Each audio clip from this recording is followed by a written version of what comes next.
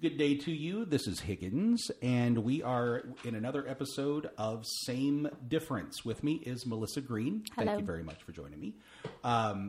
Melissa has what a background that we are going to discuss. We got a lot to talk about. We got to squeeze in an hour here. You have been in a singing group or two. I have. What was the name of the sing? What was the name of that thing? So that thing is called Avalon. Yes. It's a contemporary Christian group that started in '96. I think they were put together, and I was in high school at the time, and a fan of theirs. They were just known for these big vocals. It was two guys and two girls. And I went on and did another group out of college called Truth, which was big in the Southeast. It was sort of like a boot camp if you wanted to get in Christian music or Christian ministry, music ministry. So I did that for 2 years. And then two of the people that were in Avalon also came out of Truth. And so we sort of cross paths often. And then it was 2002, they were looking for a new soprano. And I got the call to come audition. And I guess they liked me because I stuck. So that's cool. Yeah. So then, because I remember Avalon, I was actually at a radio station and played Avalon in '96, but that was before you came. Yeah, that was the brand. They were the right when they came out. Yeah. So, so going from there, you have you've experienced a lot as just as an artist in the what was referred to as the CCM realm, which I really don't think there's much difference between CCM and secular stuff. Really, it's the same kind of feeling, right? And so, how as a young, bright-eyed star starting out on all this, how did that look to you? Well, it was interesting because coming out of Truth, which was the first group out of college, you lived on a bus and you lived with like 16 other people and had a bunk and stayed in host homes. And if we stayed in a hotel, it was moderate. Like you want to put your T-shirt over the pillow and not actually lay directly on it. And you got $50 a week, and we were just in it for the fun of it and in it for the beauty of traveling and making music. And so walk into Avalon. Avalon sort of was at the peak of their career when I got there. They were, for some, the darlings of Christian music. Sure. Others, maybe they never lined up to what people wanted it to be. Either way. I walked in and had a full-time salary and, I get my own hotel rooms and it's like more like the Hampton Inn, which is a lot nicer than the whatever I was in. And they're at the peak of their career. And so I walked in and they've have all these number one hits. And like I didn't have to do all the work. Like I make jokes. Literally 3 months after I got in Avalon, I'm on the stage accepting an American Music Award. Wow. And I'm like, thanks. Yeah. I didn't really have anything to do with this one, but it was great to be here. Thank you so much. Yeah, that's a funny story because they had already been nominated for a Grammy Award at that point, and then they won Dove Awards, and then the American Music Award happened. And so we were in the limo on the way there, and I said, so if we win, what do I say? Like, what are we? They're like, we're not going to win. Like, we never win these things. I was like, but I just need to know what to say. They're like, just say we thank our booking agency and management, everyone that helps to keep us on the road. And I was like, okay. So literally we went and I say literally that. And then later they're like, no, you should have said exactly who our booking agency. I was like, I've only been here 3 months. I don't know who our booking agency is. Like, I just said vaguely, we thank you.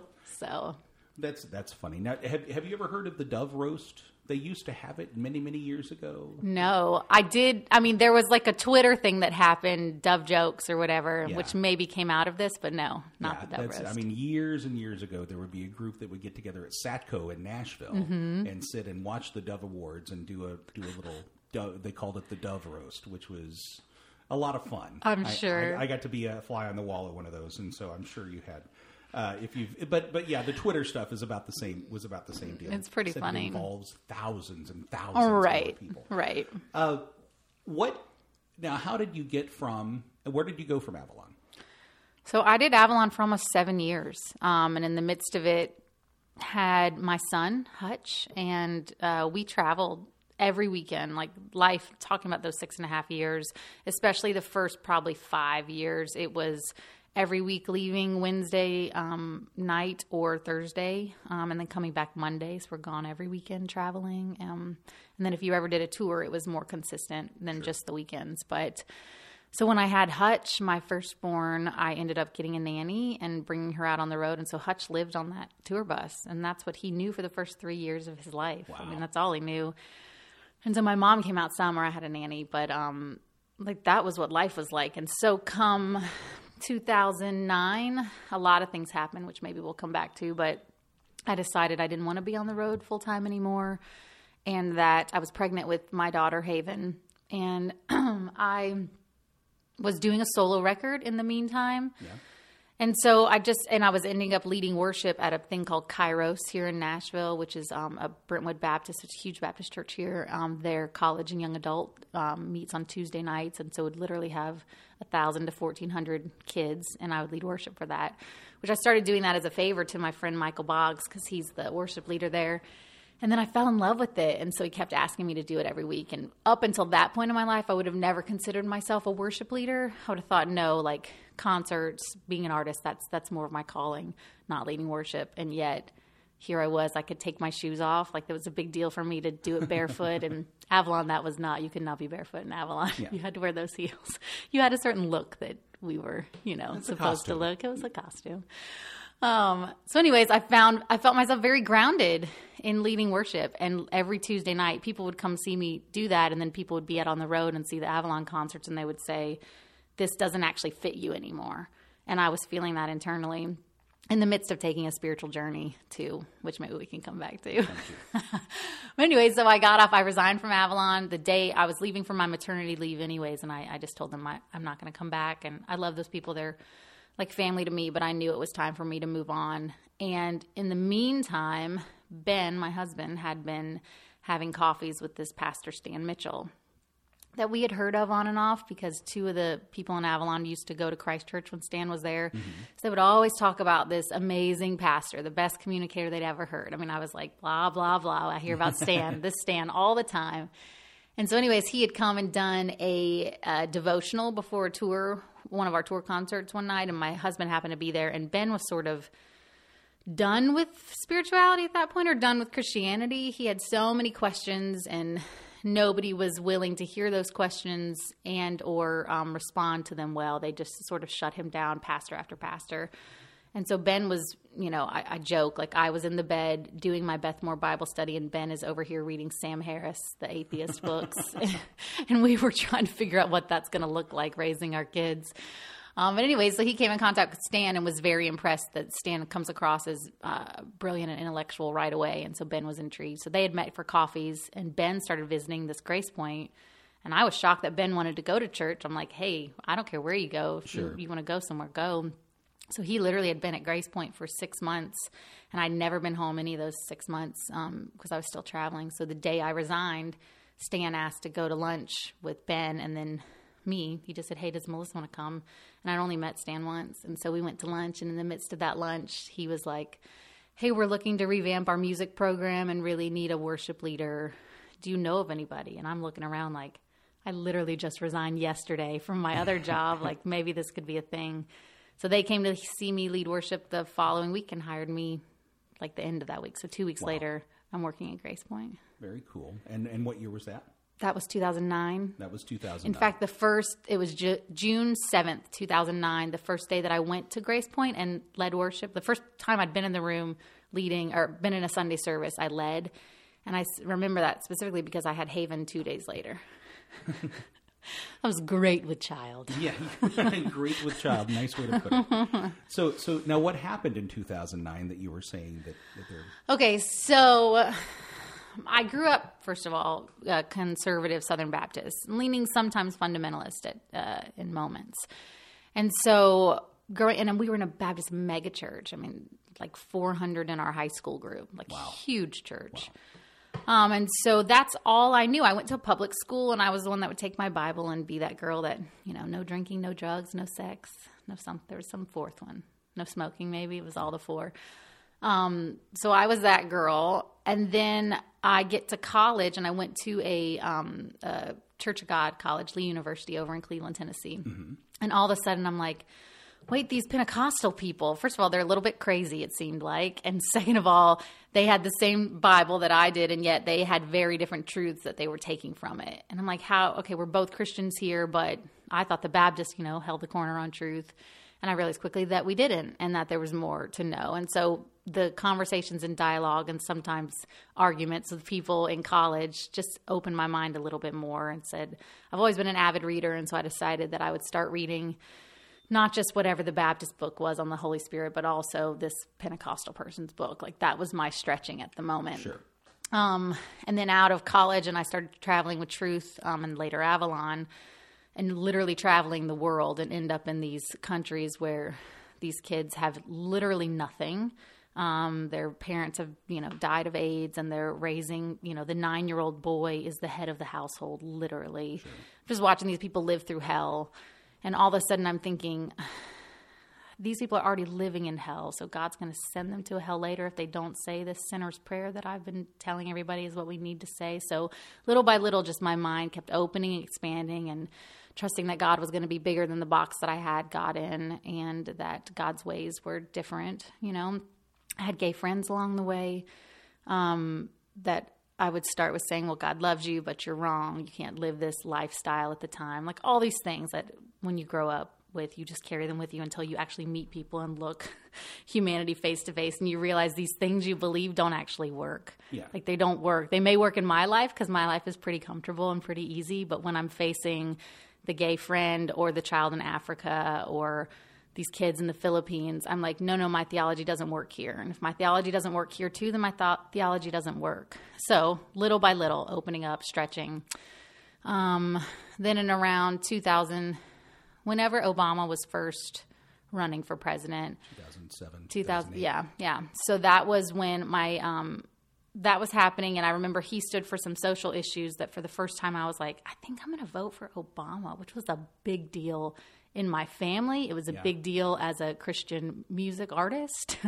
It was just a big deal. And I not only decided, Ben and I decided we wanted to vote for Obama, but we were not quiet about it. We weren't obnoxious, but we weren't going to hide it from anybody. Sure.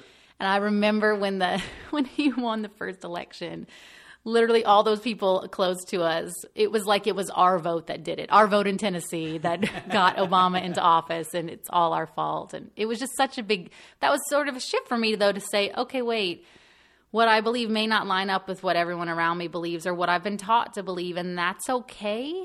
So let's do this humbly and remain, curious, but I may differ with the people around me, which was a first, Sure. And in the meantime, my brother-in-law, my sister's husband, they just moved up when my son was born. All my family moved up from Florida to all be together. Everyone wanted to be in Tennessee. So he was diagnosed, my brother-in-law was diagnosed with cancer, and he died 8 months later. And it was just, it's shocking and hurtful, obviously, to the family in general. But for me and my faith, I was sort of seen as the pastoral figure, even though I was not a pastor at the time, and would have never thought I would be because, Baptists can't be pastors. Yeah. Women. Right. Woman. That's right. Women Baptists can't be Baptists.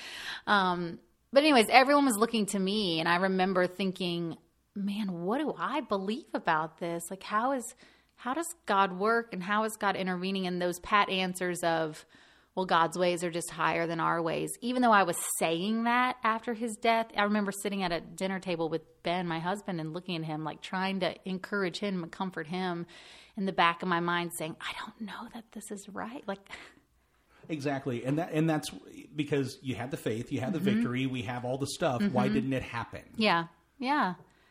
So I had to put everything out on the table, and it was for the first time in my life, I had to say, okay, I'm going to put it all out there, and I'm going to say, why do I believe this? Why do I believe this about God? Why do I believe this about humanity? Why do I believe this about my gay friends? Why do I believe this about poverty? Why do I believe this about hell? All the things, literally get them all on the table and say, I can ask these questions and it's okay. And for me to finally get to a point to even say it's okay to ask these questions, that was a huge shift from my upbringing and the traditional Christianity that I grew up in. And so allowing myself to ask those questions and not be afraid of the said slippery slope, headed into hell if you even start asking. I started taking that journey and found freedom in it, and then started finding more peace along the way. So in the midst of it, I did the solo record, and I was able to start saying at the time some things that I wanted to say, and even things that I look back on that record, like they don't represent who I am now, and yet it was a turning point for me. Sure. I read Brian McLaren, A Generous Orthodoxy. It was actually interestingly enough, Natalie Grant's husband, Bernie Herms, was producing half of my solo record. And I remember he recommended that book, which I laugh now because I don't know that he would still recommend it today. I don't know. I don't know if he would or not. But I remember him saying, I don't know that I believe everything in this book, but I think you would like it. And McLaren opened up a whole new world to me of being a different way that you can still remain a Christian, but sort of liberal, progressive Christianity. And once I got there, I was like full steam ahead. Yeah. See, going back to 2007, 2008, for me, I never voted for Obama, either election. And I was telling a friend, I was telling Stuart, Pancake's house, I want to go back and apologize and just say, I'm sorry I didn't. And he said, he's probably okay with it, really. It's all right. But my views have started to change in the last couple of years. Yeah. And it's one of those things to where you go back and you go, wow, I did what? Oh, right. And I said this. And so you look at those things, and I'll tell you a Stan Mitchell story. I was at Christ Church when he preached his first sermon after being commissioned at Christ Church. And a quote that he said, and he you should call him on it too, because he was so embarrassed. The kindest thing you can tell someone is that they are a sinner and they're going to hell. And I told that to Stan, and his face got red. Dun, dun, dun. And he said, we were sitting at Dickie's barbecue, and he sat there. He goes, I'm embarrassed. I want to get up and leave right now. I just want to leave. I just want to get up and walk out. It's so funny because so many of us take these journeys and we're not on any kind of a platform while we take them. But for any of us that are on platforms, literally there are recordings and CDs and sermon tapes that we're like, that will go on forever. And you're like, oops, I did say that. Oh, that was not intended. So he obviously Stan has changed a couple of the stance as well. Now, as you've moved into, I want to come back to Grace Point because you are actually now an associate pastor at Grace Point, that Baptist girl who doesn't become pastors. You're doing work with a group called Timothy's Gift. I am. Tell me about Timothy's Gift. So about 3 years into Grace Point, I guess. I've been there 7 years now. So 3 or so years into Grace Point, Ron Miller, who's our administrator at the church, he was doing this prison outreach, and they would go a couple times a year and do workshops and whatnot. And so I knew it was happening, and I knew about it, and I thought that's really sweet that he did that. Well, then he came and said, I have this crazy idea that I want to go do a concert for these men and women during the Christmas season. This was in the summer of 2012. He said, so I want to go do a concert, and would you do it with me? Would you help me? And I was like, yeah, that sounds like fun. Like, sure. And in my mindset was like, I'll help him out, and this will be sweet, just a little thing. And so we get there, fast forward, we get there, and I am standing in front. These are maximum security prisons. These aren't your local jail. These are maximum security prisons. And so I remember the first time we went, it was December 2012. And one of the first, basically we set up music, and it was Christmas again. So we set up music, and then we moved into a time of communion at the end. And we still do this, open communion at all these institutions. But I remember I was telling the men as they come forward to cup your hands as you come forward for the bread, and that we're going to place the bread in your hands. And so don't take the bread, receive the bread. And trying to tell them what that meant. And I said, we will place it in your hands. So this huge, it was an African-American man that was coming in my line. And he sort of looked like the guy from the Green Mile. Yeah. The big guy from the Green Mile. And I remember looking at him and looking at his hands as my hand cupped the bottom of his hand. And I'm placing that bread in his hand. And I looked up in his eyes. And I remember thinking, like, what have these hands done that I'm holding? Like, have they raped? Have they murdered? Like, what horrible things have they done? Sure.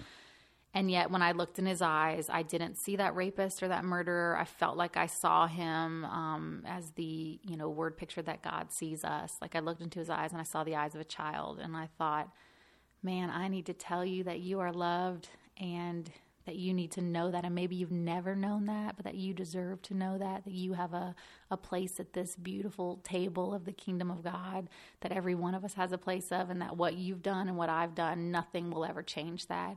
And so let me remind you that you're beloved. And it was like a moment for me that no other ministry moment I think has been as impactful as that, to be able to say this horrible thing that's happened, like the worst of the worst, right? And yet I can look at him and say, oh, no, like you're beloved, and smile as I do it. And there was no like walls needed. There was no fear in that moment. There was no fear in telling him. There wasn't a, you need to own up to your sin. Like there was no judgment involved. It was just pure love. And so because of that and many moments like that, it was also the week of the shooting at the elementary school up north.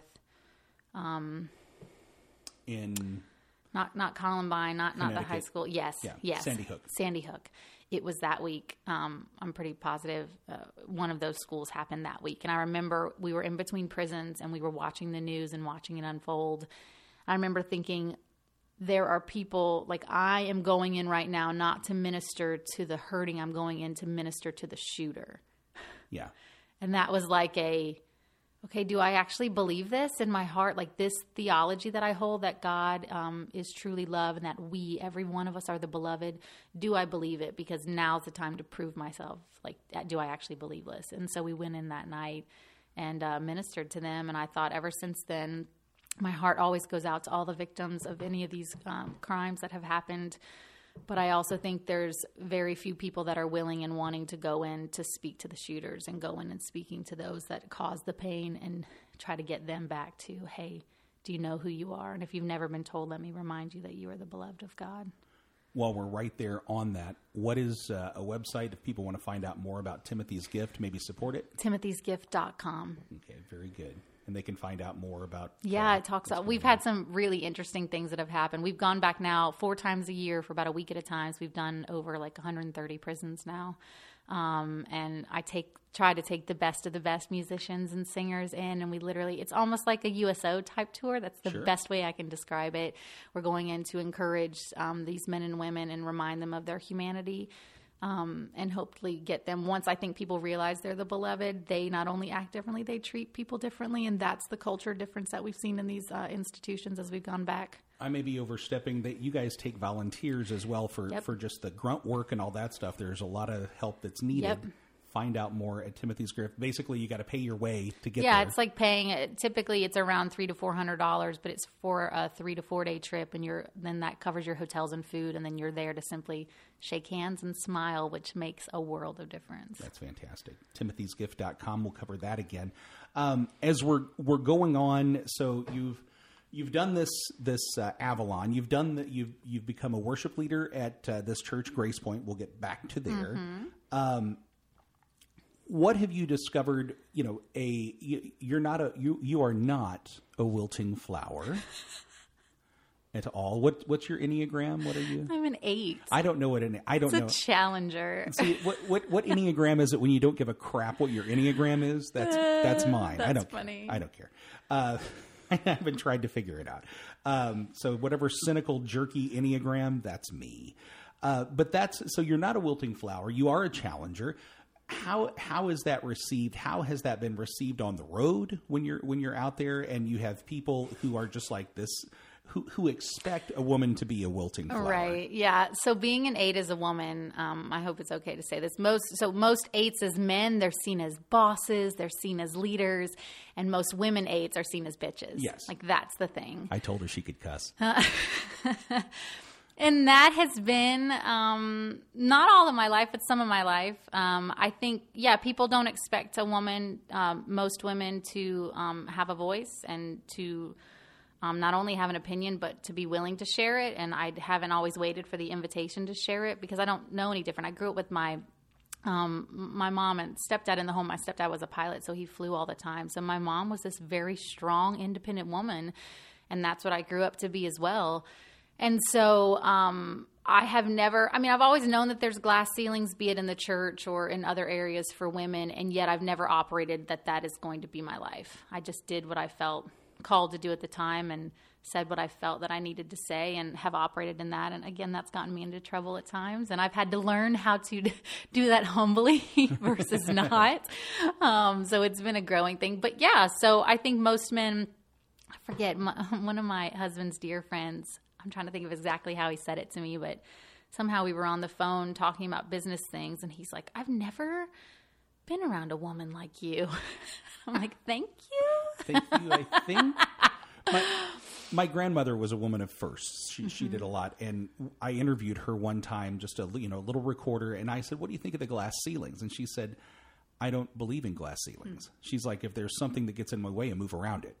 And I was just like, "Wow, that's great." And that's what I see as a person who is a strong person, and I think it doesn't have to be a strong person. It can be any person. When you're moving and you see something in your way, then it's like, excuse me, I'm going to step around this.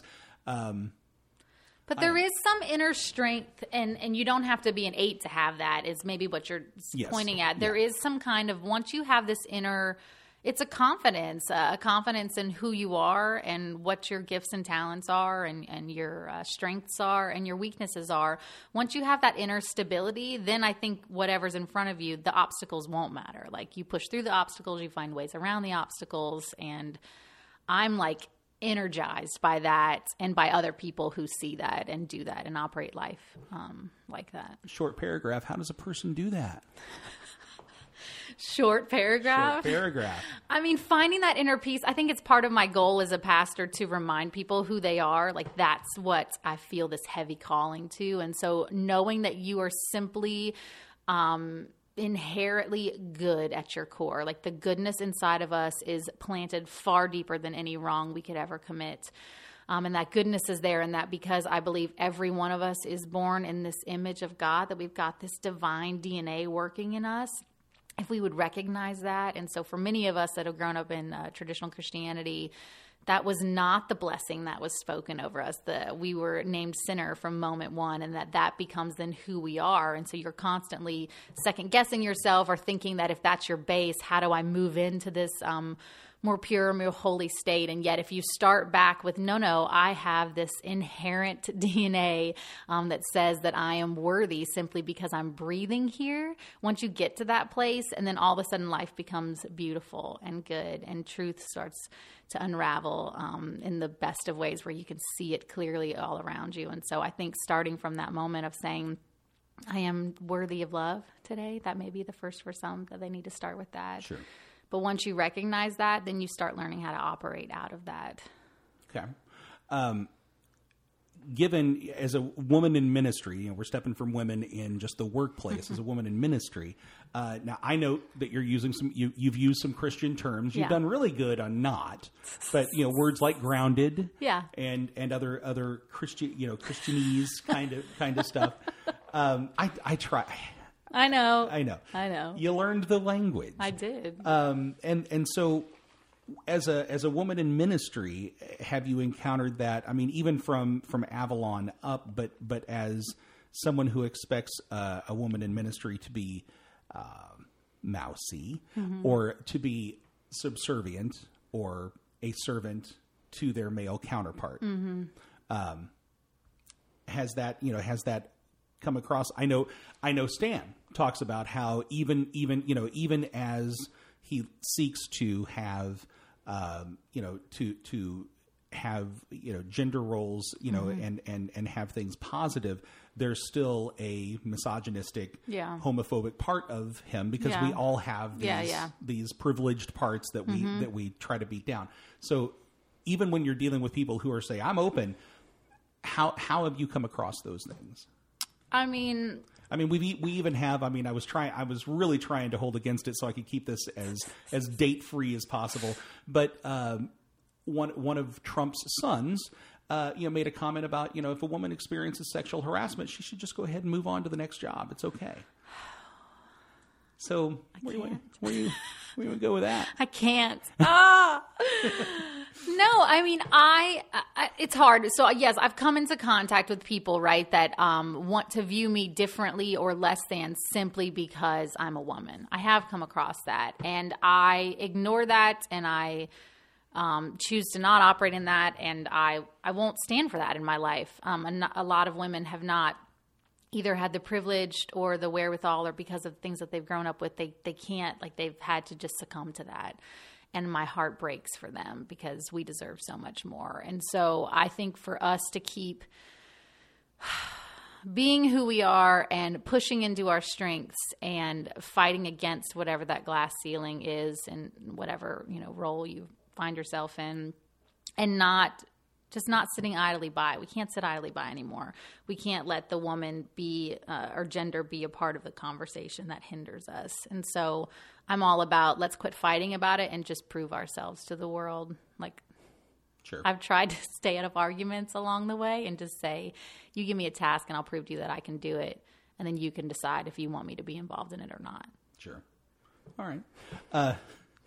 But that's my feisty 8 nature. Yeah, I was going to say you did very well on I could tell you wanted to go a lot further. But I will say, I mean, talking about gender roles in the workplace and or in ministry, I mean, something that I think I'm still I'm 37 and I've got 2 kids. So my daughter just turned 7, my son just turned 10.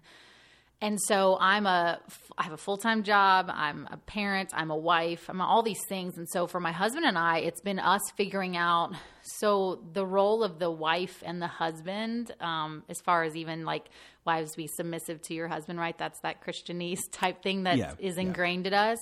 And he and I realized early on, like, that's not going to work for us. Like, it's not. We're going to be partners in this together. And he was always willing to be that, even though he grew up in that same way that the husband should be the dominant one.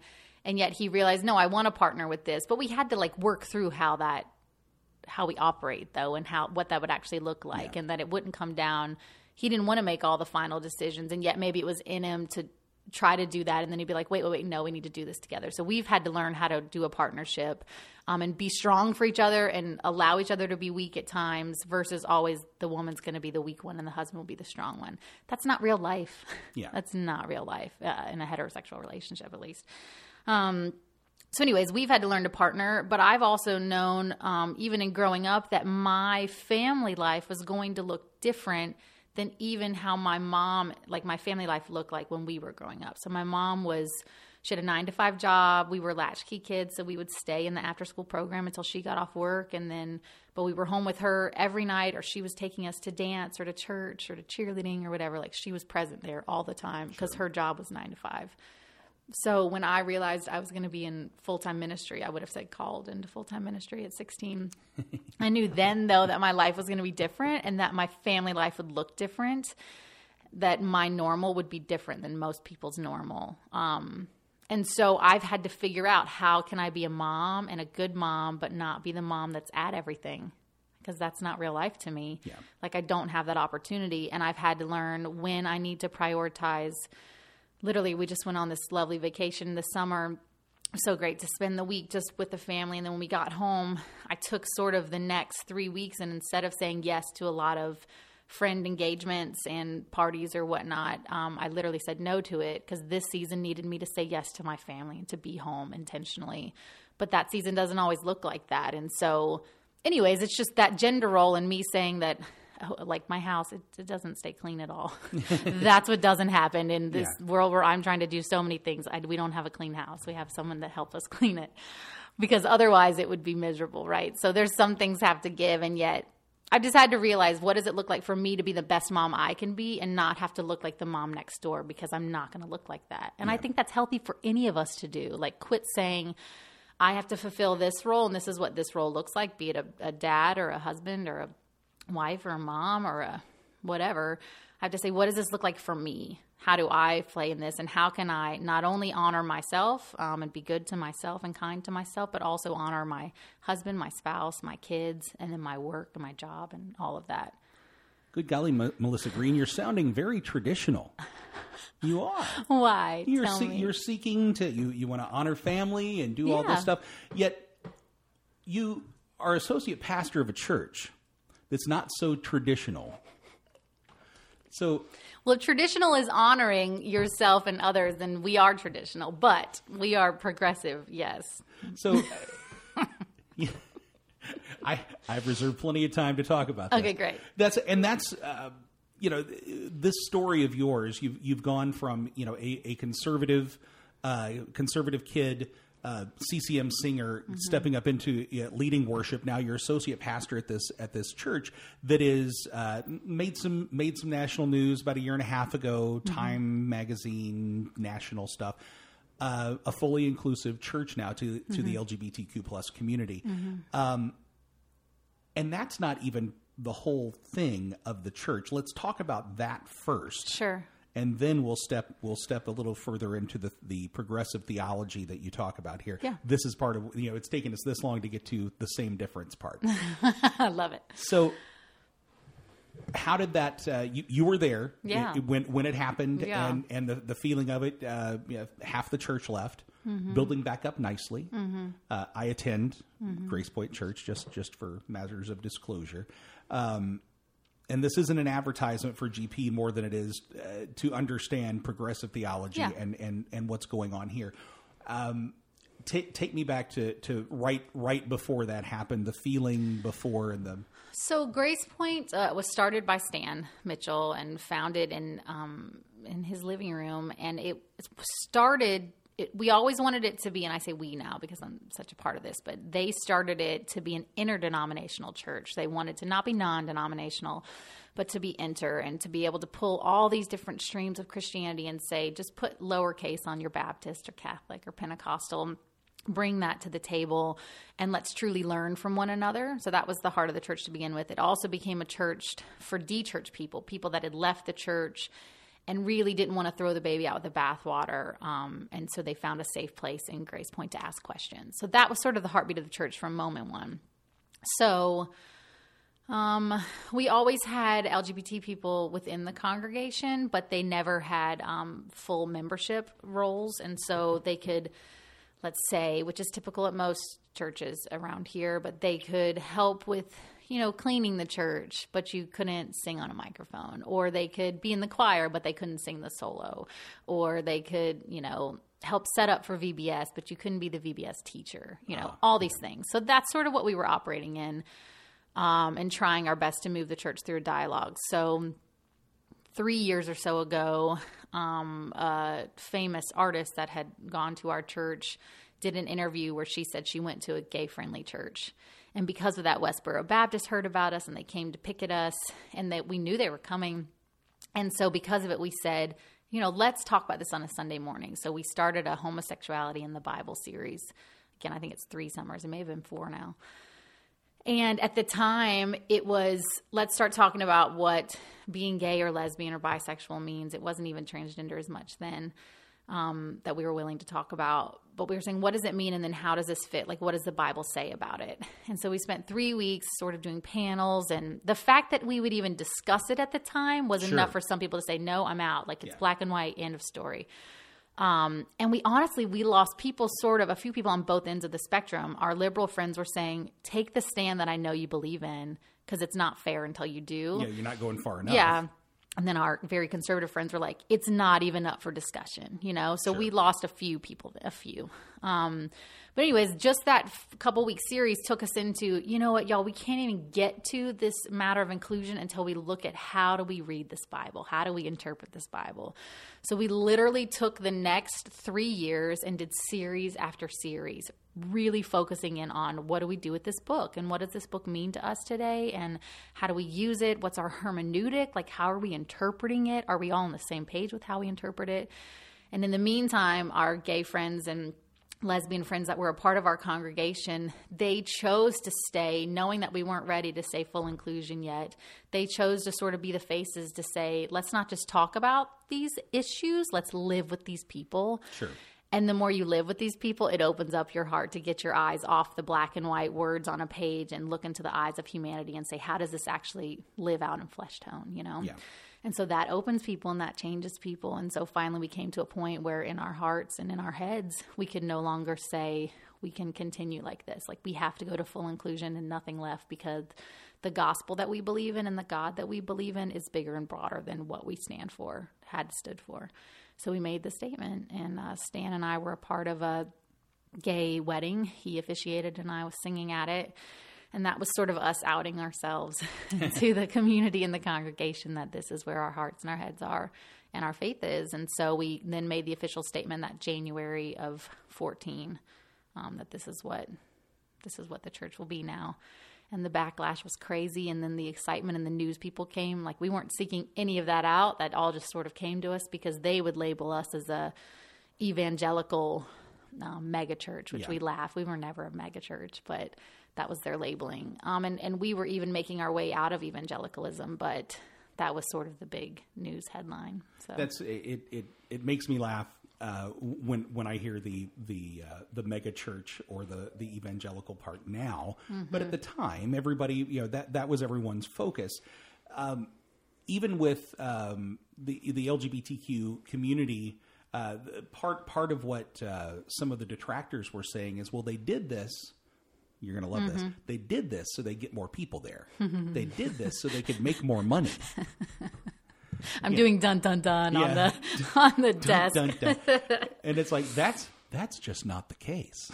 So, no, I'm like those people. Like, I'm like, you don't live in our reality. Like, you have no idea what you're talking about because this did not gain us money, and it didn't. We have not even replaced the sum total of the people that we had before with the new group of people.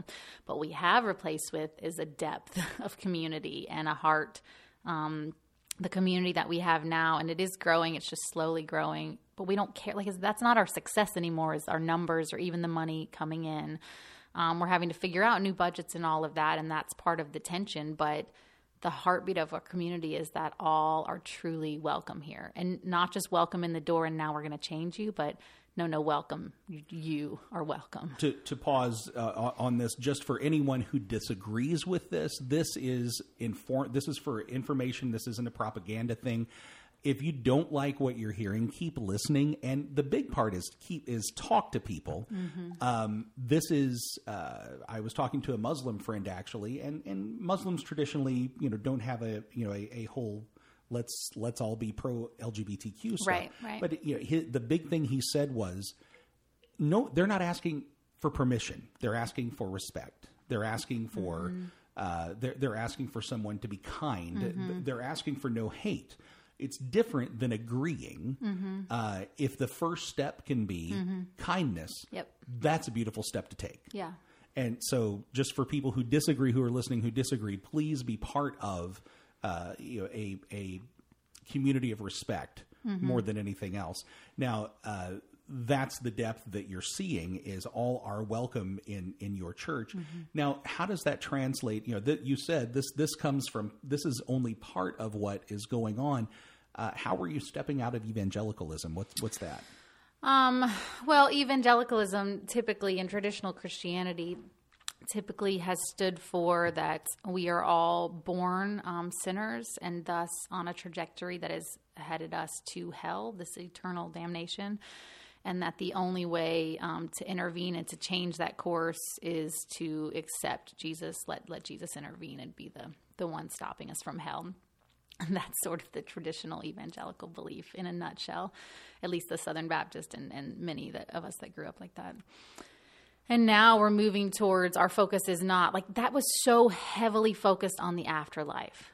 So heavily focused that then the life here was all about how do you save yourself from then, right? It did not have much to do with now what, except for those rules like no drinking, no drugs, no sex before marriage. Like, there was a little bit of that. But otherwise, the life here and now, creation, how we care for the environment, how we care for other people, like, that's not the priority. Now we're saying the afterlife, that's not our focus. That's not where our heart is. We don't think that the majority of people living past and present and future are headed towards some eternal torture. We don't believe that's the God that we believe in, and that's what God wants to do with humanity. And so I think we find ourselves a little bit more agnostic about what happens after death and saying we have intuition about some of that and we have hopes for some of that, but that's not our focus. Our focus is here and now. And how can we remind people that you don't need to be saved, you're already safe. And so now live out of that. Like there is a higher calling, there is a responsibility. I can still use those Christianese words because I believe in them. There is this know who you are. I did a sermon recently talking about how the analogy, like we are all these diamonds. And so to mine that diamond though, and to understand that the pressures of this world bring us so that we can choose then to shine brighter and to live in higher states where we're not only choosing to love ourselves, but love others. But that is the focus. Remind each and every human, remind my children daily that they are loved, not just by God, but by me, and deserving of love, and thus to live out of that, to be a loving, gentle, humble, curious, courageous person. But what about no drinking? What about no drugs? What about no smoking? What about no sex? Those are rules that we need, right? I think some of it's relative, honestly. I think speaking about drinking in itself, like we have AA meetings that meet on Wednesday nights at our church.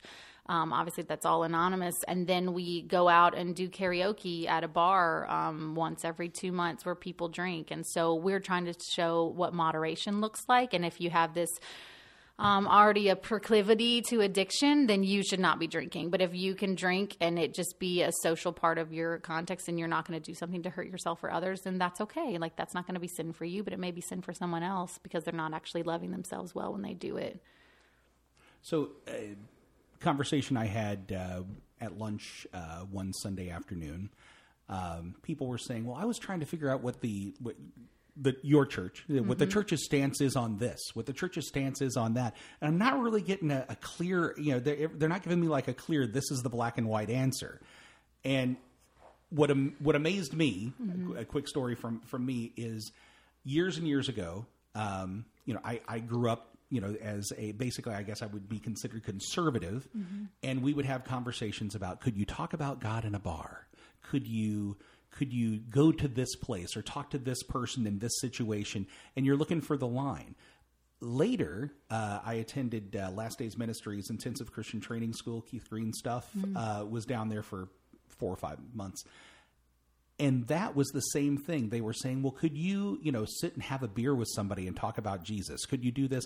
And everybody's looking for the line. And then sitting in this progressive Christian group, and they're looking for the same, everybody's looking for the line. And it's like everybody wants to know where the place is, where the place is. And I kind of get, and I'd like you to expound on it, I kind of think there's no line. There aren't as many lines as we think there are. I think that's a facade that some of us think we need, right? And that's been that sense of I need security and certainty. Like I need certainty so I can clarify black and white, yes and no, right or wrong. Easier to follow rules. It's easier, sure, but I think most of it's false. It's like it's false certainty. I think the idea. I think God is infused in this life, in people, in creation. Like God is in us, with us. God is not external, and we're bringing God along like Jesus on my shoulder. When I walk into those parties or that bar or whatever. Like that was the premise. Like let's take God with us. This girl just said at one of our coffee and conversations, which is what we do monthly as a church. She was 10 and she was like, Grace Point for me has made God not so creepy. Like before God, the way I thought of God was like God's following me into the bathroom or following me into watching over me as I sleep. And she's like, that's really creepy. But now I just feel like this witness of God, and that's really beautiful and much more comforting. So anyways, but the lines, it goes back to the line between sacred and secular. Like we were always told there's sacred and there's secular. There's Christian music and there's secular music. Sure. Like, and all that's a facade. Like, no, everything is sacred. Like I believe everything is sacred. God is in all of this. And so because of that, those lines are not so clear. Now, I do think there needs to be healthy boundaries, and boundaries are there to protect and to help support things, but they aren't there to keep out, and it's not going to be the same for everybody. And so people that are asking that within Grace Point and outside of Grace Point, it's not a clear yes, no, this is the line, you can't do this or you can do this. I think a lot of it, again, is relative, and it depends on who you are and what your maturity is and what, how that affects not just you, but the others around you. And I think that's going to be different for some of us, and I'm okay with that, but that is scary to a lot of people. Well, it is. Well, all right, let's take it home then. Your lovely little girl, Haven. She turns 18. takes her boyfriend of 6 months, says, I'm going to live with him. Mm-hmm. Where does Miss Progressive Christian Mama go now? Well, I'd have to understand. I mean, it depends on where she is, where she's in her own maturity, Sure. what the point is of them living together. I will say it's not going to be a clear, no, you don't do that because you wait and do that before you get married. Yeah. That's gone for me. Like those quick, fast rules, because I'm asking myself, why were those rules in place? Like, what were they protecting us from? Because it used to be because no sex before marriage and you have to stay pure and blah, blah, blah. Before that, it was damaged goods. Oh, yeah. It was property. Well, and that's because the woman is the property, right? Yeah, exactly. It's all about the women. Exactly. Men can sleep around all they want, but I want a virgin when I get married. Exactly. Oof, don't get me started. It's all right. But so yeah, so You're I safe. think what I'm saying is, as my kids grow up, specifically, not just who I pastor and how I shepherd these people and how I would encourage our adults around us, but my kids, I want to teach my kids about what healthy sexuality is and how to live, what a healthy relationship looks like and how to make healthy decisions. But it's not going to be like, no, no, no, no, no. And I'm not going to describe to you why you shouldn't do those. Just don't ask, just deal with it and listen to what I say, which is sort of what we grew up in. It's like, there's all these rules and you can't ask the why behind them. And it doesn't matter what the why, we're just telling you what to do or what not to do, but just trust us. In the meantime, again, I'm putting everything on the table and saying, let's talk about the why. Because maybe by the time she's 18 and she wants to move with her boyfriend, there'll be a good why where I say, no, this makes zero sense. And there's no way that you need to do this. This is not healthy for you or for him or your relationship. But there's a part of me that says maybe there's going to be good reason that makes perfect sense. Maybe. I don't know. I got you. All right. Sorry to. No.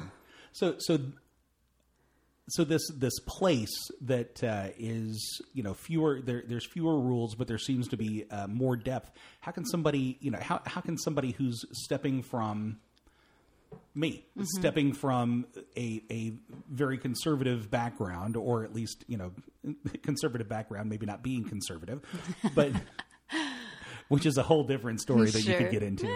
But where does how does somebody make that transition? I mean, it's obviously an individual thing. There's not a prayer you can pray for the progressive theology to go, and I'm in. I think life brings people to this mindset, and if they need a spiritual community that can help nurture that, then we would be the place for them. But what we found, we're not out to change people.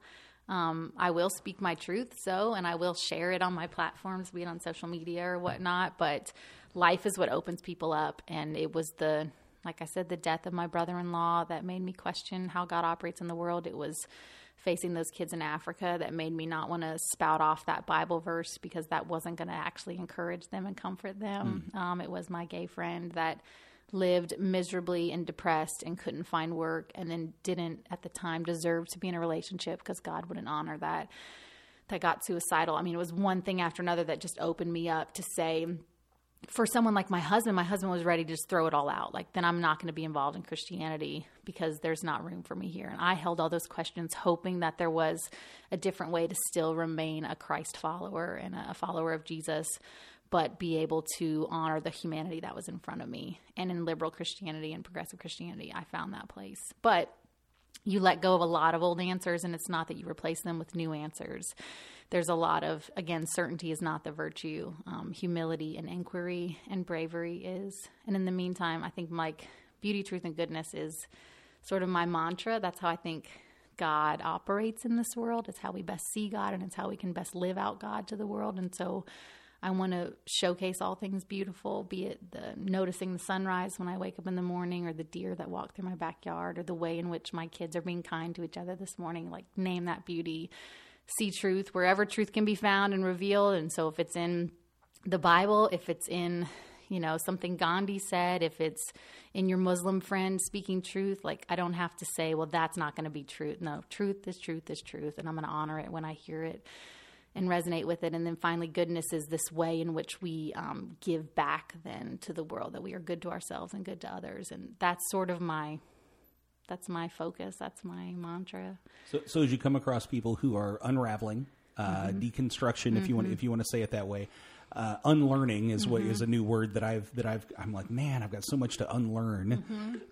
So you have these people. I have a friend that is, he found out his daughter was gay, and he stopped going to church. Not because he was mad at God, but he said, I know what those people don't know. I know something. He goes, I knew all the answers. A gay person is confused. They're being rebellious. They've been abused.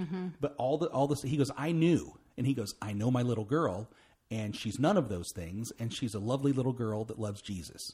And I don't know where, I can't put that anywhere, and so I'm not. And he said, eventually I will, but he goes, I'm just kind of stopping it for now. He knows that eventually it'll come back around for him. But the response that he said to me, I will try to say without tears, he said, if it comes down to my religion or my daughter, my religion goes out the window. And I'm like, I think that's more Jesus than anything that you could have said. Right. So my friend comes to church. Now he is a conservative man, Southern Baptist still to the core, probably would disagree with half of what's going on at this church. Is he still welcome? Yeah.